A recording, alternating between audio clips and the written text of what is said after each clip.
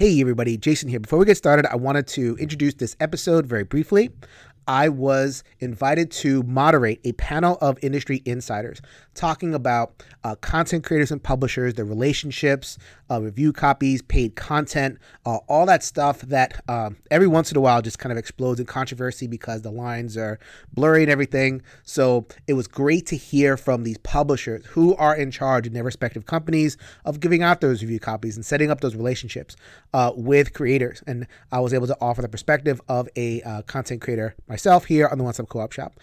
We think about that a lot, all the time, trying to do right by our audience, earning your trust, doing right by the coverage that we provide, never taking payment, although we do take review copies, and being transparent about all that. So this episode hopefully is a piece of that, a way to open the curtain and build trust with the audience.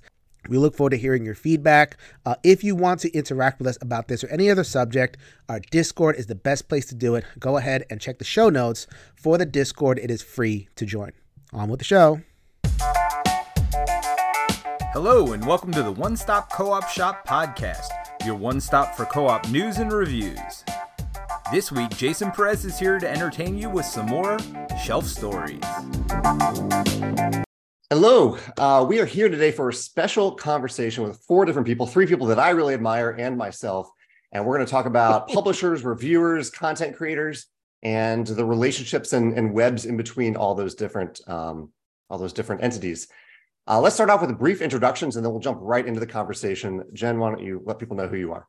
Yeah, hi, I'm Jennifer Graham-Macht. I work for Keymaster Games. I'm project manager there, formerly a community manager, and so get to interact a lot with all kinds of content creators and the marketing side of Keymaster operations. Josh? Hey, everybody. I'm Josh Weilgus. I'm the Chief Marketing Officer for Chip Theory Games, along with doing some development work and other stuff. Chip Theory community knows me as Gilly because one of our owners is also named Josh, and they made me take a pseudonym so that people would not get confused. So, hello. And of course, it had to be one of the Too Many Bones characters. Of course. Well yes. done. The best Too Many Bones character. Yes. Jason? Yo, my peoples, what's up? My name is Jason Perez. I am from the Shelf Stories YouTube channel, also from the One Stop Co-op Shop YouTube channel. And I do this kind of thing. I have conversations about what's going on in the hobby that's above the table. I try to do so in a constructive fashion. So that's what my hope for this conversation as well. And I'm Jamey Stegmaier. I help run Stonemaier Games. I work on the marketing side of things. So I send copies to reviewers. And I am also a content creator for Stonemaier Games, and that I talk about my favorite mechanisms on YouTube for a vast variety of games. So I see a little bit of both sides of what we're going to talk about today. So Jason, why don't you let everybody know the context of this conversation a little bit, and then we'll jump into some conversation topics. So the small context here is we've had a latest controversy occur in board gaming, and I'm not going to go over anything. It's not about each individual one because, quite frankly, they seem to come in cycles, right? Like it happens once and then it happens again. A creator will kind of step in it a little bit and trigger what I feel is a kind of simmering distrust, a simmering misunderstanding, whatever you want to call it, amongst the audience. Of what is a content creator, what is our role, and how do we relate to publishers? And the distrust comes from the idea that because we have, like Josh and I are going back and forth, and Jamey and I have done many pods together, that this is all public stuff, or a lot of it's public stuff. So the idea being like, okay, there seems to be like a coziness between publishers and reviewers, which results in content creators, which is the people that are front facing, presenting publisher products and publisher relationships in kind of a more friendly light than maybe we think behind the screen. So we wanted to do this panel to bring the hard knowledge. So the first thing we're going to do is all three of these people are going to talk about their review copy policies, their paid content policies, etc. Perfect transparency is a must. And also just, have a conversation about some of the more difficult questions with the effort to rebuild that trust. We have nothing. Content creators have nothing, I believe, if we don't have the trust of a significant amount of the audience. We'll never please everybody, but at least by having these open conversations, opening things up to the chat, This will post on Jamey's YouTube channel. Jamey's all over the comments. So yeah, please feel free. And also, I believe that a blog is also going up, Jamey. Yep. Yeah. Lots of opportunities to get conversation going. So that's what this is. This is a knowledge building exercise. This is also in a way a trust building exercise. So great. So but let's begin with the facts. So in the order in which that we introduced ourselves, let's talk about just the hard facts of review copies. How many? How do you determine? And let's start with review copies, and then we can kind of go back and forth, and then we'll separate the paid content out. So review copies. Jen, tell us a little bit about how Keymaster goes about them. Yeah. So one, I think that review copies, like, it's a great place to start, because I think this is maybe where a lot of the problem even comes from, is this idea that something is identified as a review copy. And what does that mean?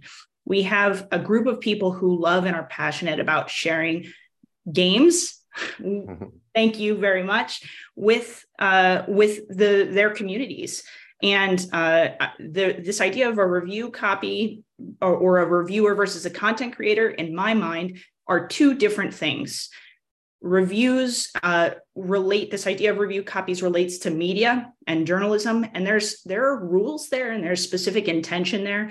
And there's this group of people who are content creators who do all kinds of things. Sometimes they share their opinions about games. Sometimes they just share having fun with a game.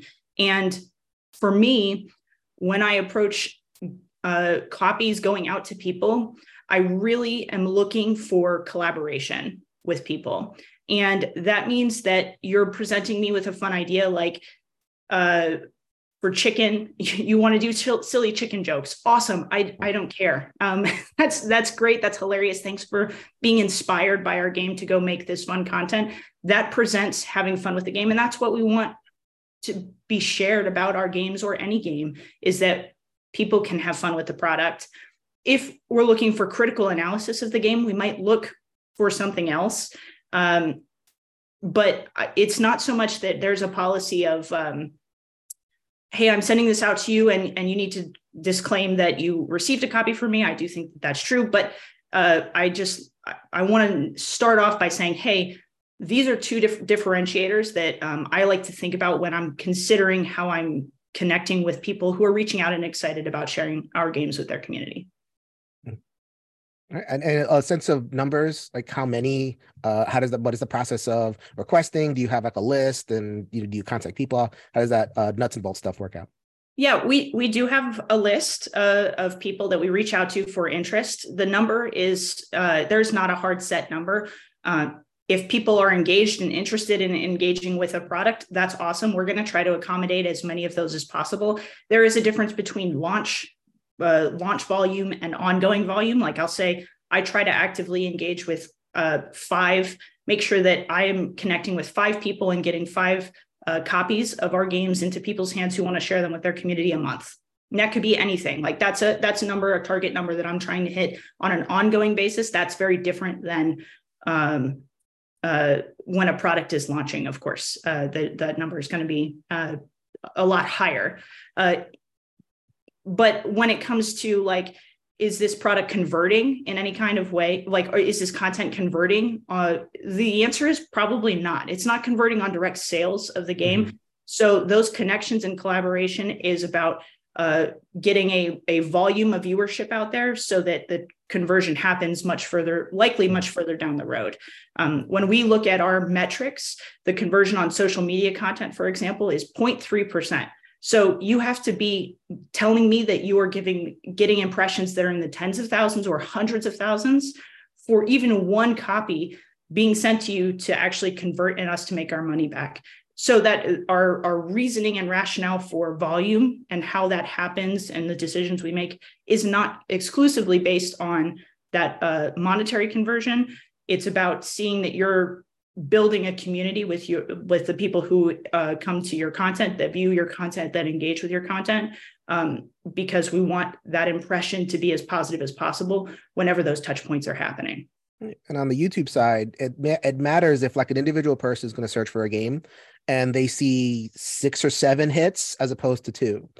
And so even if that individual piece of content maybe, 500 views, 1K view, whatever the number is, which doesn't really convert, it does help that individual person, or it helps whoever's searching, especially if it's a con, you're walking by, I'm going to Google this thing quickly. I saw this is cool. And if you see kind of a bunch of YouTube videos that are up in the algorithm, then that is beneficial. So like so what you're saying is, there's not like a lot of like solid one-to-one stuff. Like you have to kind of think of a whole ecosystem of stuff. Great. That's awesome. Josh, same series of questions. Yeah. First, I just want to say, Jen, I think you nailed it on the head, and I never actually really even thought about it that way. That line between excuse me, content creation and reviewers, we look at them kind of one and the same in terms of like when we release a product. We have a list of, it's probably around 100 different content creators, reviewers, whatever you want to say, that we email out and ask for interest on, generally speaking, when we release a product. And again, there's a difference between a product release and the ongoing stuff. When we release a product, we're generally sending out around 50 review copies, generally speaking.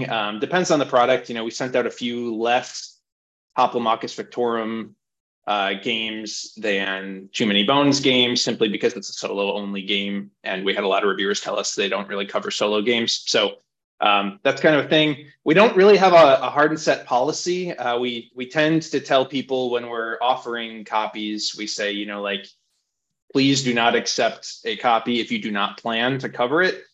We do follow up and make sure that some coverage has been provided if we send a copy as we evaluate, the sending of a subsequent game. So if we send you Too Many Bones Unbreakable, you don't cover it, we may not send you 20 Strong when it comes out, that sort of thing. Depending on size of channel, that kind of thing. But we don't have a hard and fast policy. We try to help out smaller channels when we can, just to generate goodwill and help people kind of get a leg up in a very competitive field. But yeah, it's an interesting thing. Board game journalism doesn't really exist. Right. It just doesn't, because there's no money in it, because nobody's paying for coverage. You have sites like Dicebreaker. You have things like BGG News that are a little bit, whatever you want to say, not, they come without any bias. They're just trying to report, generally speaking. But that, that is an interesting thing. Like people want, I feel like what this latest controversy and what a lot of has been simmering in the last year, people are like desiring that unbiased, unpaid, unfiltered, like review of board games. Hardcore board game criticism doesn't really exist, at least more broadly. So yeah, there is this, they're just the nature of the industry and the nature of the amount of money. And when I say money, I mean profit, which there's not a lot of profit in board games. Just, whatever you think about $4.5 million campaigns and that kind of thing, the amount of profit that's coming in is not anywhere near that big number that you're seeing. And so there is this, it's a blurred line. And I think that's a really, really important distinction that Jen made. It's a blurred line between content creation, review, journalism, fandom, community, all that stuff. Oh, that's what we're going to talk about here in this. You step right in it, Josh. But before we get into that, Jamey, same series of questions. Yeah. So as a publisher, our goal at Stonemaier Games, our goal for sending out review copies or content or copies to content creators in general is generally to provide as unbiased a look at those games as possible that can reach as many people as possible, so that it's entirely almost customer facing. I'm trying to serve the customer. I would rather a customer figure out from a review that a game of ours is for or not for them than if they buy the game randomly and don't have that information up front. So if I can get our games in the hands of as many reviewers as possible, that's awesome, because they can provide that information to better serve customers. That's my goal. We have a list of about 670 different reviewers, and on average, I send out around 100 review copies a month. And by send out, I mean that every month I send an e-newsletter to reviewers who have reviewed games for us in the past. And I offer them I offer them a free code for our web store to pre-order or to order a game that's on our web store for free. And so when I say send out, it's not me receiving a request from a reviewer and then sending them a copy. It's me kind of broadcasting it out to reviewers and saying, hey, if you are available right now, and like Josh said, if you are available in the relatively near future to actually review a copy, don't accept a copy unless you actually think that you can review it or feature it in some way. Don't use this code. And so it entirely puts the impetus on the reviewer or the content creator to make that decision. If they want to go to our web store, use the free code to get a review copy. And so that ends up happening around 100 times a month that the reviewers end up reviewing those games. Like what Jen and Josh said, the number of copies that we send out for the launch of a game is a little bit different than an ongoing review for a game, but we do still try to support our older games too. Viticulture came out 10 years ago. We still send out review copies for Viticulture because people are constantly entering the hobby and constantly discovering games.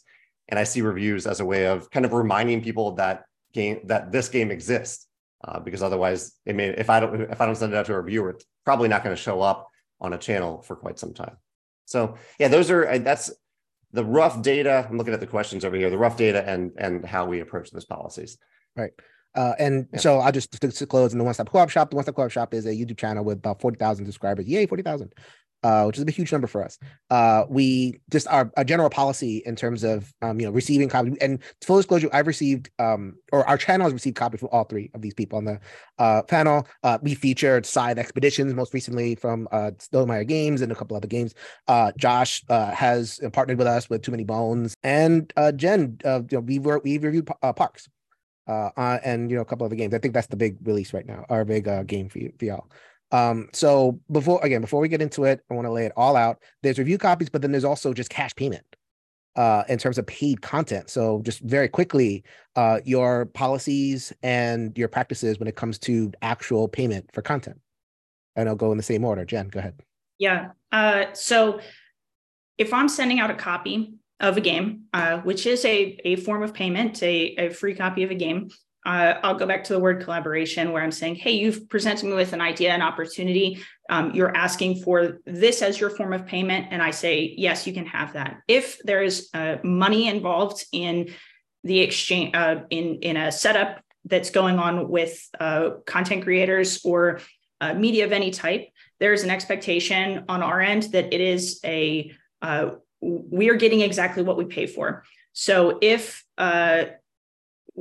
let's talk about Kickstarter, for example, as a really quick thing. Instead of seeking out reviews or overviews, no, not overviews, but let's say reviews of the game, we'll say, we want you to do an overview of the game, and we think you should be compensated for your time in order to do that. And our expectation is that you are going to show people how this game works and what the experience is like at the table for this game. It's not for you to present an opinion of the game. That's never what we're asking for in exchange for that type of cash transaction or contract. But it is a contract. It's a work contract. These are essentially contractors that we are asking to visualize, help us expand visually what the game looks like to people, whether it's to our audience or to their audience, because we think that that's important to help them understand that the visual video medium is important for them to understand how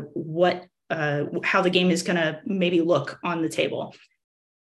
That's it. That's all we're asking for in those. It could be in the form of a sponsorship on a Twitch channel. It could be in the form of a video during a campaign. There's lots of different variations of how that looks. That's the expectation that we have when we do that. Okay, Josh, same question. Yeah. So again, this is not really a hard and fast policy or anything that we have. But from a review perspective, we've never paid for a review from anyone ever.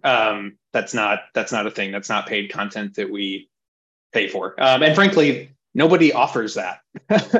Maybe if I were to email some people, on the DL and do some shady requests, maybe that exists somewhere.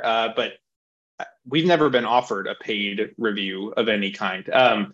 So generally what we pay for, we will reach out to content creators once the game has released, or possibly, if it's going on crowdfunding and we want some preview coverage, we will reach out to content creators and reviewers and that kind of thing whose content we admire.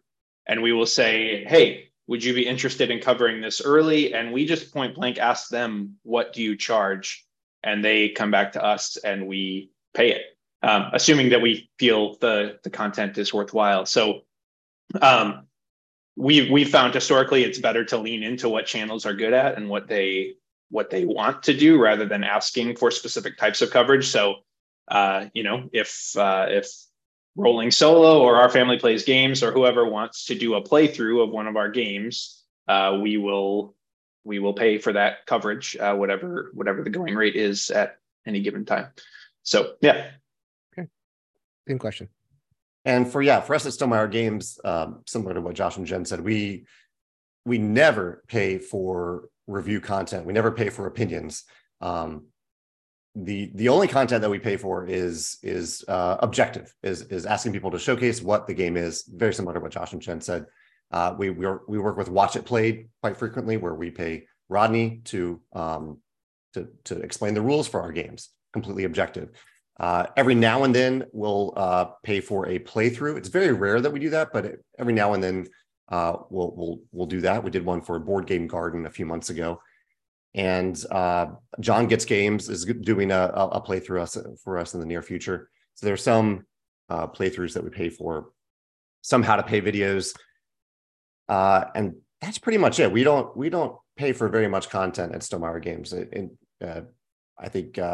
I think almost reviewers and content creators are very generous with their time in terms of playthroughs and how to play. A lot of them just do it independently because they enjoy talking about games and they enjoy building their audience that way. So I'm really grateful for any content creator who creates even a non-review content, non-opinionated content for free. That happens quite often. Right. Yeah. A lot of content creators out there, I think, are doing this mostly to get copies of games to help their own personal interest, and they consider that that's enough payment for their time. And again, that's not to be conflated with that those reviews are being paid for, that kind of thing. But content creators, again, aren't getting rich on this. They're just doing it mostly because they're passionate about it. So right. I mean, so I just wanted to kind of knock that out there because of this whole boogeyman of the paid review that seems to come up almost every time. And the paid reviews are bad. And, there's too many paid reviews in board gaming. And I have 3 publishers here, and I probably could take a random sample of amongst many, many different publishers. And that is not the intention, is to pay for a review, to pay for positive content. So just wanted to get that out the way. But Josh, you stepped in it a little bit. I think there's a fuzziness. Here we go. There's a fuzziness, yeah. Right? I mean, Jen articulated that there's content creators and there's reviewers.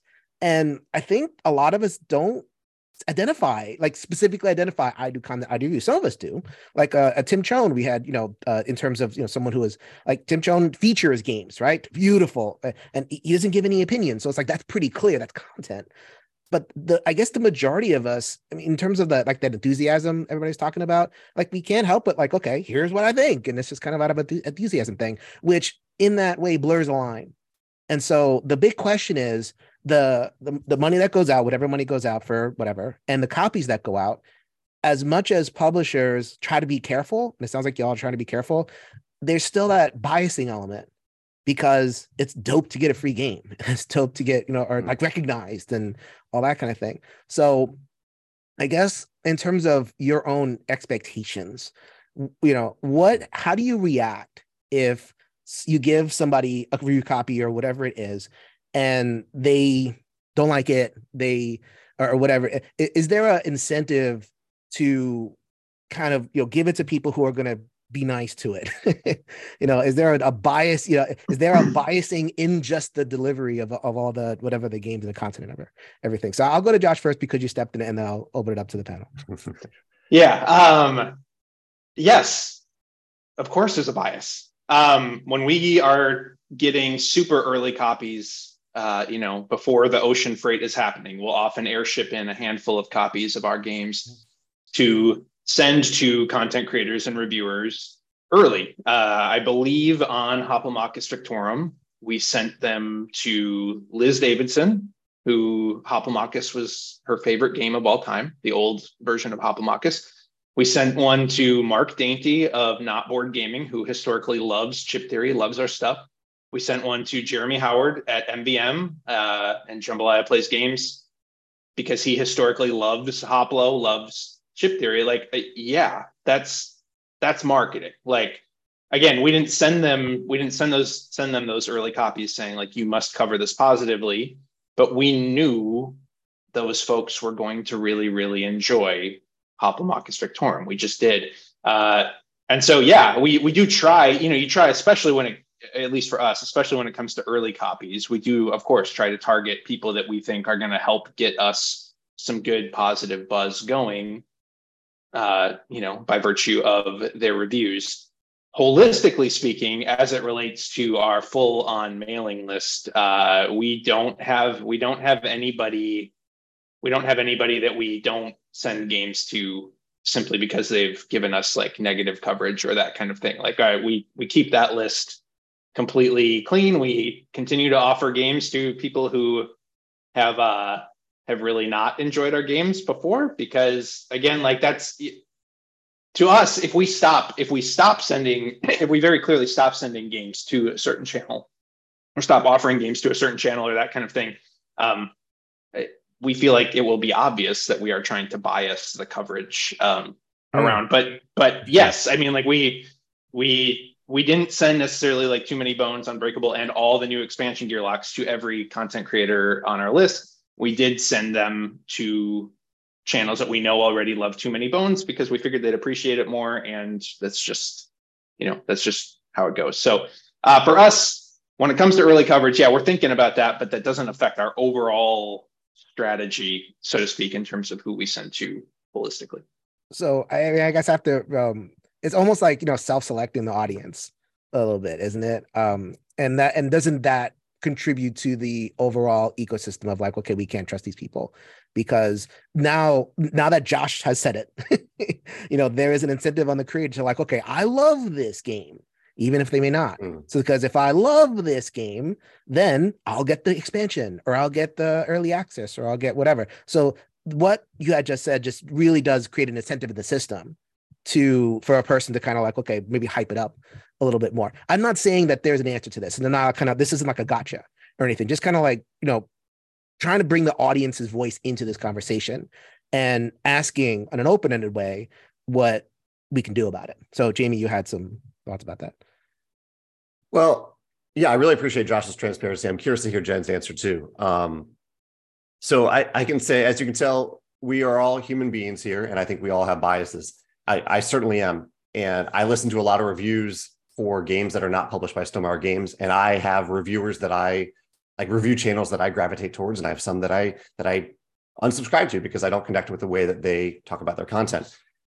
From a publisher perspective, though, I really try to leave as much bias out of it as possible, with the one slight exception of being what Josh said, because for advanced review copies, there's a very limited number of those. Air freighting copies of games from China is very expensive. We can't do that with hundreds of games. We can do that with a dozen games.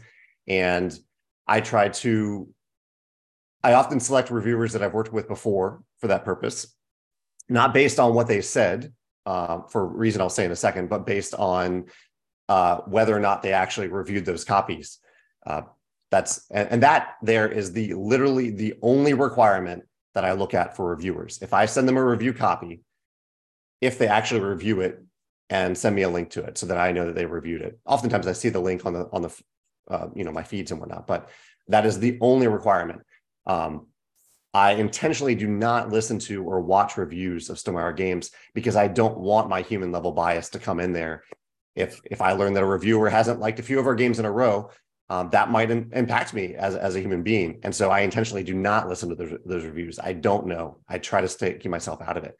So when we send out review copies, literally the only way that you can be removed from the list is if I've sent you a review copy and you didn't actually review it. That's the only requirement for us. That's the only expectation, I guess. You're famous, I think, for not engaging with review content or knowing. But it's different than your method, right? Because you're. Yes. Yeah. So I want to call out, try to identify as clearly as possible that there's 3 people in this relationship, and all of them are engaged in a business transaction. So content creators are business people. And I encourage in every conversation that I have with content creators that they believe that of themselves and that they treat their interaction with publishers as a business relationship, because that's what it is. You are getting paid for a service. Regardless of how we identify this, if you are receiving a copy of a game for free, you are being paid, you are being compensated in some way. So I think because of that, this idea of bias and impartiality is just reaffirms that it's impossible for that to be explicitly true. If I buy something with my own money that I've earned, and then I go and talk about it publicly, that is word of mouth marketing. And it's the most valuable marketing that any of the three of us can ever hope for and expect. That's the best marketing we'll ever receive. That's not what we're talking about here, though. We're not talking about those people. We're talking about people who are being paid in some way. So one, I think it's my responsibility as a publisher to be as upfront and clear about what type of product is being offered on the table that we're excited to talk about, that we would love to partner with content creators to talk about. It's important for us to set expectation. I think Chicken is a great example of it as a new product for us, because it is vastly different from the rest of our collection. It is a super light game. There's minimal strategy. It's meant to be silly. It's dice rolling, push your luck. It's about as random as you can get, right? Rolling dice. There's a little bit more to it than that, but really it's important for us to be upfront and clear and transparent about what this product is and what our goals for this product is, why we're releasing it. The content creator, it's their responsibility. I believe it's their responsibility to say, I think this product is a good fit for my channel, the work that I do, for this reason. And it's on the content creator to say, I think this is going to be good for my audience, because not the conversation around the product is going to be good for my content community because. And it's my responsibility to be like, I agree with you. I'm aligned with your belief that that's true. I think that it's good for a content creator to want it to be a good conversation for their community, because that serves their business. If their community is engaged with the content that they're putting out, then that content creator is going to continue to have positive partnerships with other publishers for a long time, for an indefinite period of time. Now, the third person, the most important person, that community member who is looking for a reason to spend money on our product, I think anecdotally, they do not care about negative press. These are people who want to come to escape. They come to the table to escape, to have a reprieve. Me as a gamer, I want to sit down and spend time with people at the table and escape from my world and what's going on in my world for a little bit of time, to engage with the people that are there, to have one-on-one conversations with them. That's why I come to the table to play games. And I think that from playing with my friends, that's why they're at the table. And a lot of the time, whenever there's this conversation that comes up about negative press for board games, they don't want to engage with it because that's not why they're there. So I think in general, it's not to say that somebody saying, hey, this game didn't jive with me is bad. I'm not talking about that as bad press. I'm talking about the overall inertia of this idea that drama drummed up in these relationships is something that our community wants to engage with. And we really try to avoid that because we believe that our community doesn't really want that from the content of our products. You're leading me right in, Jen. I have to go to Josh again, because speaking of like drama, there was a little bit of drama, and you mentioned that in our email back and forth. So if folks don't know, in concert with, I think it was Too Many Bones release, or just kind of, around that time. It was Hoppelmagus. It was Hoppelmagus. That was it. Hoppelmagus. Yeah. Yep. So so this, again, blurring the lines, right? So Chip Theory had engaged in a what I guess I would call a marketing strategy of going to a blacksmith, having actual swords, weapons crafted and surprised, and nobody was kind of let know ahead of time, and they were engraved with the different logos and all that kind of thing, and sent to certain content creators. And so everybody got this surprise in the mail, and everybody was posting. And the tagline said, "Okay, this is a thank you to all the good efforts of the creator."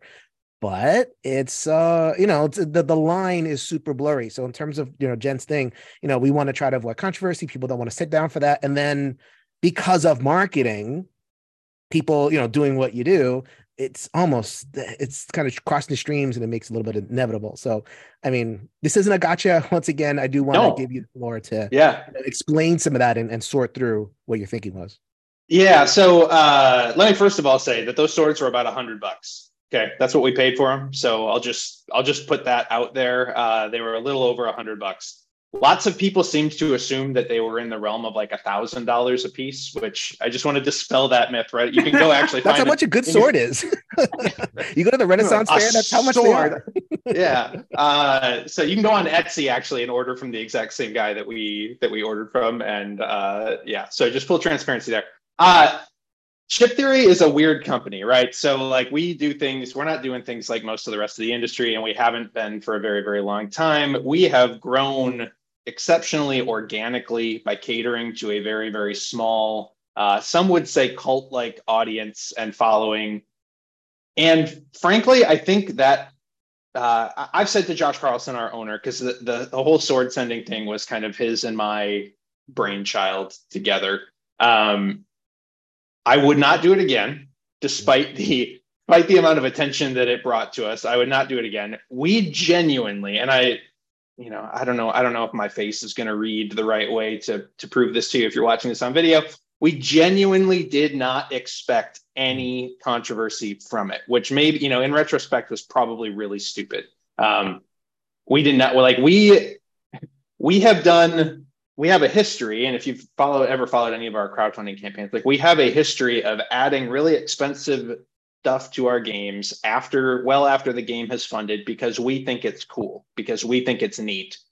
Our whole company vision is kind of to constantly be doing stuff that we think is cool and that entertains us as employees and as business people. This is our muse, right? The fact that we can make money from it is incredible. So we were like, what would be really cool and what would be really surprising and what would make everybody be like, oh, wow, that's the coolest thing ever. We were like, what if we just mailed people a sword? That would be awesome, right? Like, wouldn't that be cool? What if you just got a sword in the mail one day? Can you imagine that? Wouldn't that be cool? That's as far as we thought about, I think the sword thing is kind of what really got this whole pot boiling to a certain extent. And, the more recent controversies are what they are. And other things, it isn't just that. It's a whole bunch. Yeah, but genuinely, we were like, wouldn't it be cool to get a sword in the mail? That's it. We put a nice letter in there. We sent alloy dice as well, which are an expensive accessory for Hoplomachus Victorum. But as the company that is always trying to do surprising and novel things, that's what we were trying to do. Again, in retrospect, I would not do it. I would not do it again. We definitely kind of stepped in it with that. And even though I think most people interpreted it the right way, I also think it definitely put some people off of not just Hoplomachus Victorum, but of ourselves and of, and possibly even of some of the content creators who accepted the sword. So that's, yeah. Live and learn. And this is what this is all about, kind of, having the conversations and ironing stuff out, processing in real time with the audience. Nothing builds trust better than just kind of like being open and honest, that kind of thing. I want to be mindful of time, so I'm kind of zoom through it a little bit. I'm going to go to Jamey. You mentioned before, like, okay, was that the one thing? No, it's not the one thing in terms of the controversy. Mr. Stegmaier, you have had your own little things, and this is, again, not a gotcha, but I wanted to ask about a practice that you have, which there was a conversation around when Tapestry came out. And then I think the policy's been in place since then. So you mentioned before, like airmailing the early copies. Yeah. The policy is release the playthrough, non-opinion, right? It's like, and there's a day for that. And then there's kind of an embargo. It's like, okay, on this day, that's after the feature, then you can share your opinion. Right? Is that, did I cover that policy correctly? Yeah. This wasn't actually even the controversy that I was going to mention about myself. In terms of marketing, in terms of marketing. And it wasn't like a controversy. It's just kind of, I caused a question. So I think people responded to that particular thing as like, is he trying to exert a level of control over the creators? Why isn't the creator just free to do whatever? And so that kind of had people questioning the creator's independence relative to the relationship there. So I don't know if you had, please discuss. Yes. So I had noticed leading up to Tapestry, I had noticed that when we sent out early review copies, that there would be some reviewers that would they would try to be first. They would try to rush, from my perception, they would rush to get to the table so they could be the first one to have a video about that game. And because I'm trying to serve the customer, in some ways that is good for the customer. They're getting information about the game, but I don't necessarily know if it's good for customer to have that information rushed. And I also didn't think it was necessarily great for the reviewers to maybe feel some sort of pressure to be the first to have a review out there.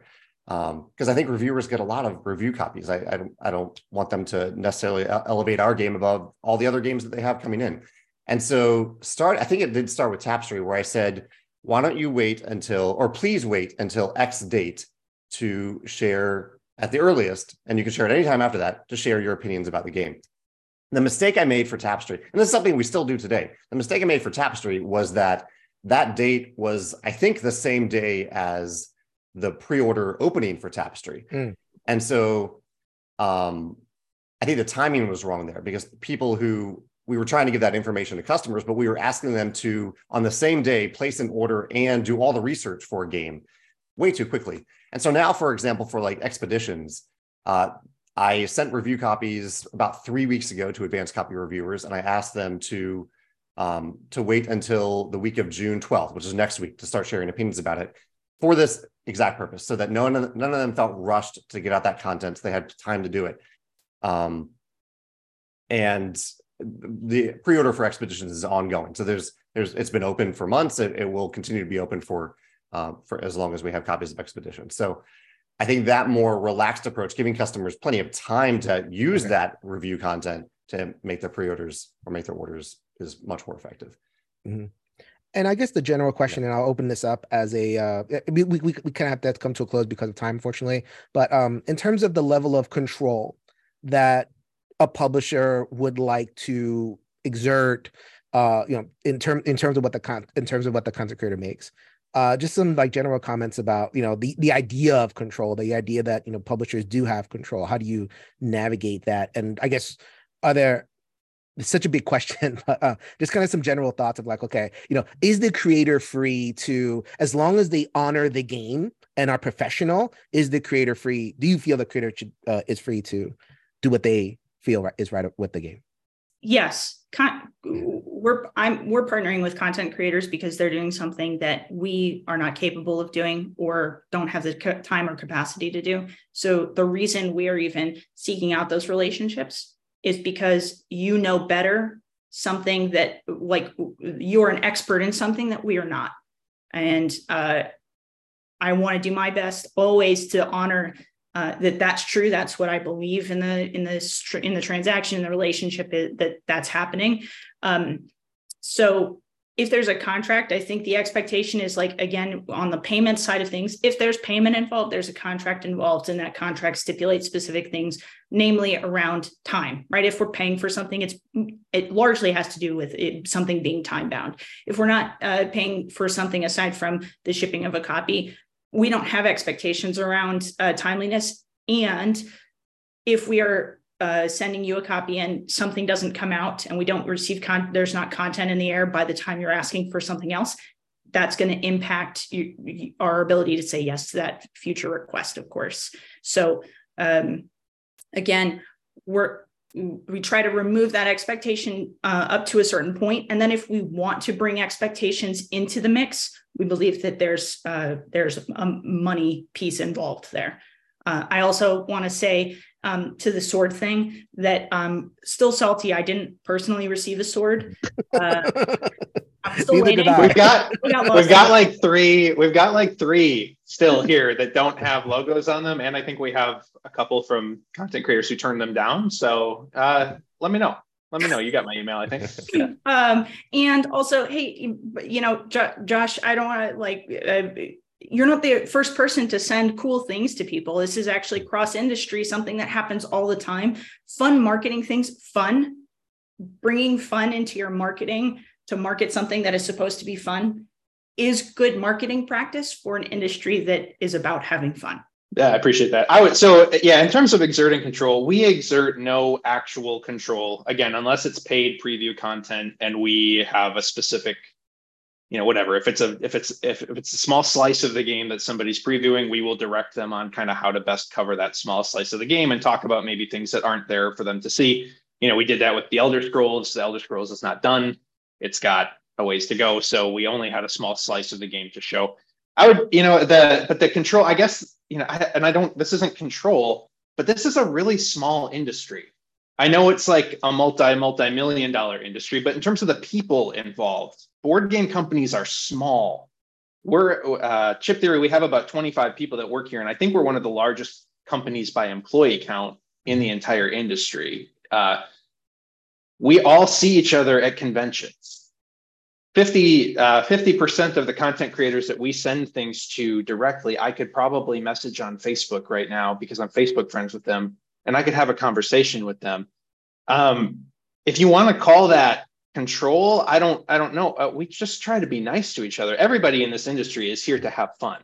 Nobody is in this industry because they're looking to cover crappy board games, and frankly, it's hard to buy a crappy board game anymore. Like a truly bad game, like they're not really coming out anymore. There's, modern board game design has come so far. And so like you can't separate, you'll never separate all that kind of stuff, right? Like because there's good people working in this industry and because they talk to each other at conventions and because there's tight-knit communities, like we all kind of like each other. I just met Jamey for the first time. I just met Jason for the first time. I just met Jen for the first time. I like all of you. I would hang out with you again. So, and I know none of you are content creators. It's not quite the same, but I think that's also just a piece of the puzzle is a lot of these publishers aren't exerting any control over what's being covered, but they do genuinely get along and know potentially personally the people that are covering these games. You can't get rid of that in an industry this small. The industry would have to grow probably tenfold to sort of eliminate that from things because that's just the way it is. And there's not enough money being made by content creators for them to go full indie. You have a couple that are trying, but even they, still do major Patreon drives and that kind of thing, trying to get the money that they need to make a living doing this. There's just not enough money here to make that make sense. So anyway, sorry, that was kind of all over the place, but it's fine. I mean, this is a bigger conversation. I think our content creators need to have these conversations more explicitly, and we hope to have future panels where we center content creators in response to some of the things that are said. And I think some of the things that I'm hearing are that there is an effort to try to separate reviews and content. And, especially Jen gave some really thoughtful comments about how to, think about those separations, and that on the publisher end, Jamey has described many of the things that happen on Stonemaier to kind of like, okay, he doesn't watch the reviews and he's very careful about, if maybe somebody does trash his game, but like, as long as they're honoring the game, they're going to get another copy. And same thing with Josh. So like, there's things that the publishers are doing, at least at the little end, to try to ease that sense that like a content creator can be trusted. That's at the end of the day, that is the number one thing at the end of the day. So, I mean, again, we can go in many different directions, but we have to be mindful of time. Closing statements in terms of publisher, like speak to the audience, right? At the end of the day, I think that's what Jen said. It's the most important thing. Like as publishers, and I'll start with Jamey first and go down from there. Speak to the audience about like, final pitch. What do you want the audience to know in terms of your relationship with publishers? If you can kind of encapsulate it in a short sentence. As someone who consumes a lot of content myself, I watch a lot of reviews. I learn about a lot of games by watching the reviews. I get, even what Jen said earlier, sometimes I have a game on my shelf and I will watch a review about it just to get excited about a game that I already know, just to get it to the table at game night that night. Like I am generally in this because I want to get excited about the games, because I am excited about games and I want to get more excited about games. And so I hope anyone watching this, I know there's a level of trust that might be on the table here, but I hope you find content creators that you value and that you have fun with, and that you enjoy their content. And that there are publishers. I hope there are also publishers that support those content creators with games, so they can continue to talk about games. We send review copies to inform you, and whether or not the reviewer likes those games. And you can go to our web store, or you can go to our website right now and click on reviews, and you will absolutely find negative reviews, because when a reviewer sends me a link, I just post it. I don't watch it. It could be they could really be trashing one of our games, and that link is on our website right now. I hope it is, so you can learn about that perspective on the game. It's up to you though to decide what reviewers you connect with, and I hope you find some reviewers that you do connect with. Josh, speak to the audience. So what would you like to say from the publisher end? I would just say again, there is not a grand conspiracy, I guess, is the main thing that I would just say to everybody listening to this. I know like there was a lot of dirty laundry aired recently. That is not the norm, nor is it even, I would say, the anomaly. It's just not how it works. That's not how this industry works. That's not how relationships operate between publishers and content creators, as a normal thing. So, and again, I just go back to, there's just not enough money involved for that to be a thing, for there to be a grand conspiracy. So that's the main thing I just want to say, in defense of content creators and in defense of publishers at the same time. There's not this weird underground thing where we're all like handing each other money under the table to say things and do things. That's just not how it works. So that's really kind of the long and short of it. There's and if people want truly unbiased games journalism, board game journalism, you will have to pay for it. And a lot of you will have to pay for it. And that sounds like a threat or something. That's not a threat. It's a reality. It's a reality. If you want there to be a IGN or a Polygon of board games that is like trying to do truly authentic, unbiased journalism, there's going to need to be a large critical mass of people that are willing to pay $20 a month or more for that coverage, because that is the only way to really do it and do true journalism, if that's what people are looking for. And until this industry grows leaps and leaps and bounds yet, even on top of this latest, this last decade of modern board game explosion, until that happens, you just won't see it. And so, whatever, not buyer beware, but just be wise about who you watch. I think, Jamey kind of was alluding to that. Find content creators that speak to you, that like the same types of games that you like, and go along for the ride, and understand again that most of the time they're going to cover stuff that they themselves are excited about, because they're not being paid enough to waste 20 hours of their week getting a bunch of friends over to play a game that they think is going to be terrible. So Jen, speak to the audience. What would you like to share with them? To board gamers, thanks for allowing us to bring fun to your table. Thanks for trusting us to bring fun to your table. We are so excited to be able to work in this industry, making board games, making something we're passionate about. And it's an honor really to get to do this work for you. To content creators, thanks so much for your passion for this hobby, and to help bring that fun to people and encourage and share and shout to the moon and back that this is fun and a great experience. And we want to continue growing who we get to share this hobby and passion with.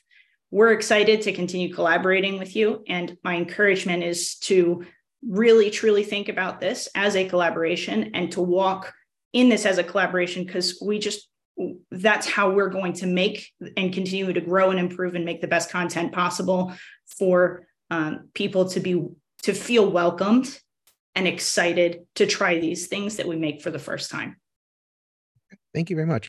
We are all offering fun, right? And so just very, very quickly, what is the latest fun that is coming from your company? I'll start with Jen and move on. What can we look for from Keymaster? Chicken, I mentioned it before. Chicken is our summer release, dice chucking good time, and can't wait to share it with everybody. Absolutely.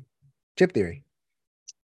We have Too Many Bones Unbreakable. The final sort of cycle of content for Too Many Bones is releasing. We're fulfilling it to backers right now, releasing shortly. You can pre-order it. We have late pledges for the Elder Scrolls Betrayal of the Second Era. And then we're also closing up late pledges for our solo small game that you can actually afford, chip theory game you can actually afford, called 20 Strong. And that will be fulfilling to backers probably in the next 2 months. And then we will be releasing hopefully at Gen Con for both Too Many Bones Unbreakable and 20 Strong. Stonemaier Games. Expeditions is our big game right now, or that will be releasing soon for pre-orders and then retail release. And actually, the week that this video will go live will be the week that you can see a variety of positive and negative videos about Expeditions for the first time. Yeah. The One Stop Co-op Shop will have a critical assessment of. I don't know. It's actually Mike that did it, so I don't know if it's positive or negative. I think he overall likes the game, but then Mike is famous for wanting to get spoilers. Don't tell Jamey that. I want to be on. There's some cons in there. There's some cons in there. He always puts one in. And on my channel, my personal channel, Shelf Stories, the conversation continues. I have a series called Crisis in Content Creation where I open up discussion and give my own perspective. So I would appreciate people hopping over there for a deeper version of this. But thank you everybody so much for making the time and being so open and honest. And this is only the start of the conversation. So thank you very much. Yeah, thanks. I really appreciate you. Yeah. Thanks for joining us again for the One Stop Co-op Shop podcast. Check out our YouTube channel at One Stop Co-op Shop. Also, join us for games and discussion on our Discord channel. You can support us on Patreon at patreon.com/onestop or leave us a review on iTunes. Thanks again, and we'll see you next week for another Top 5 list.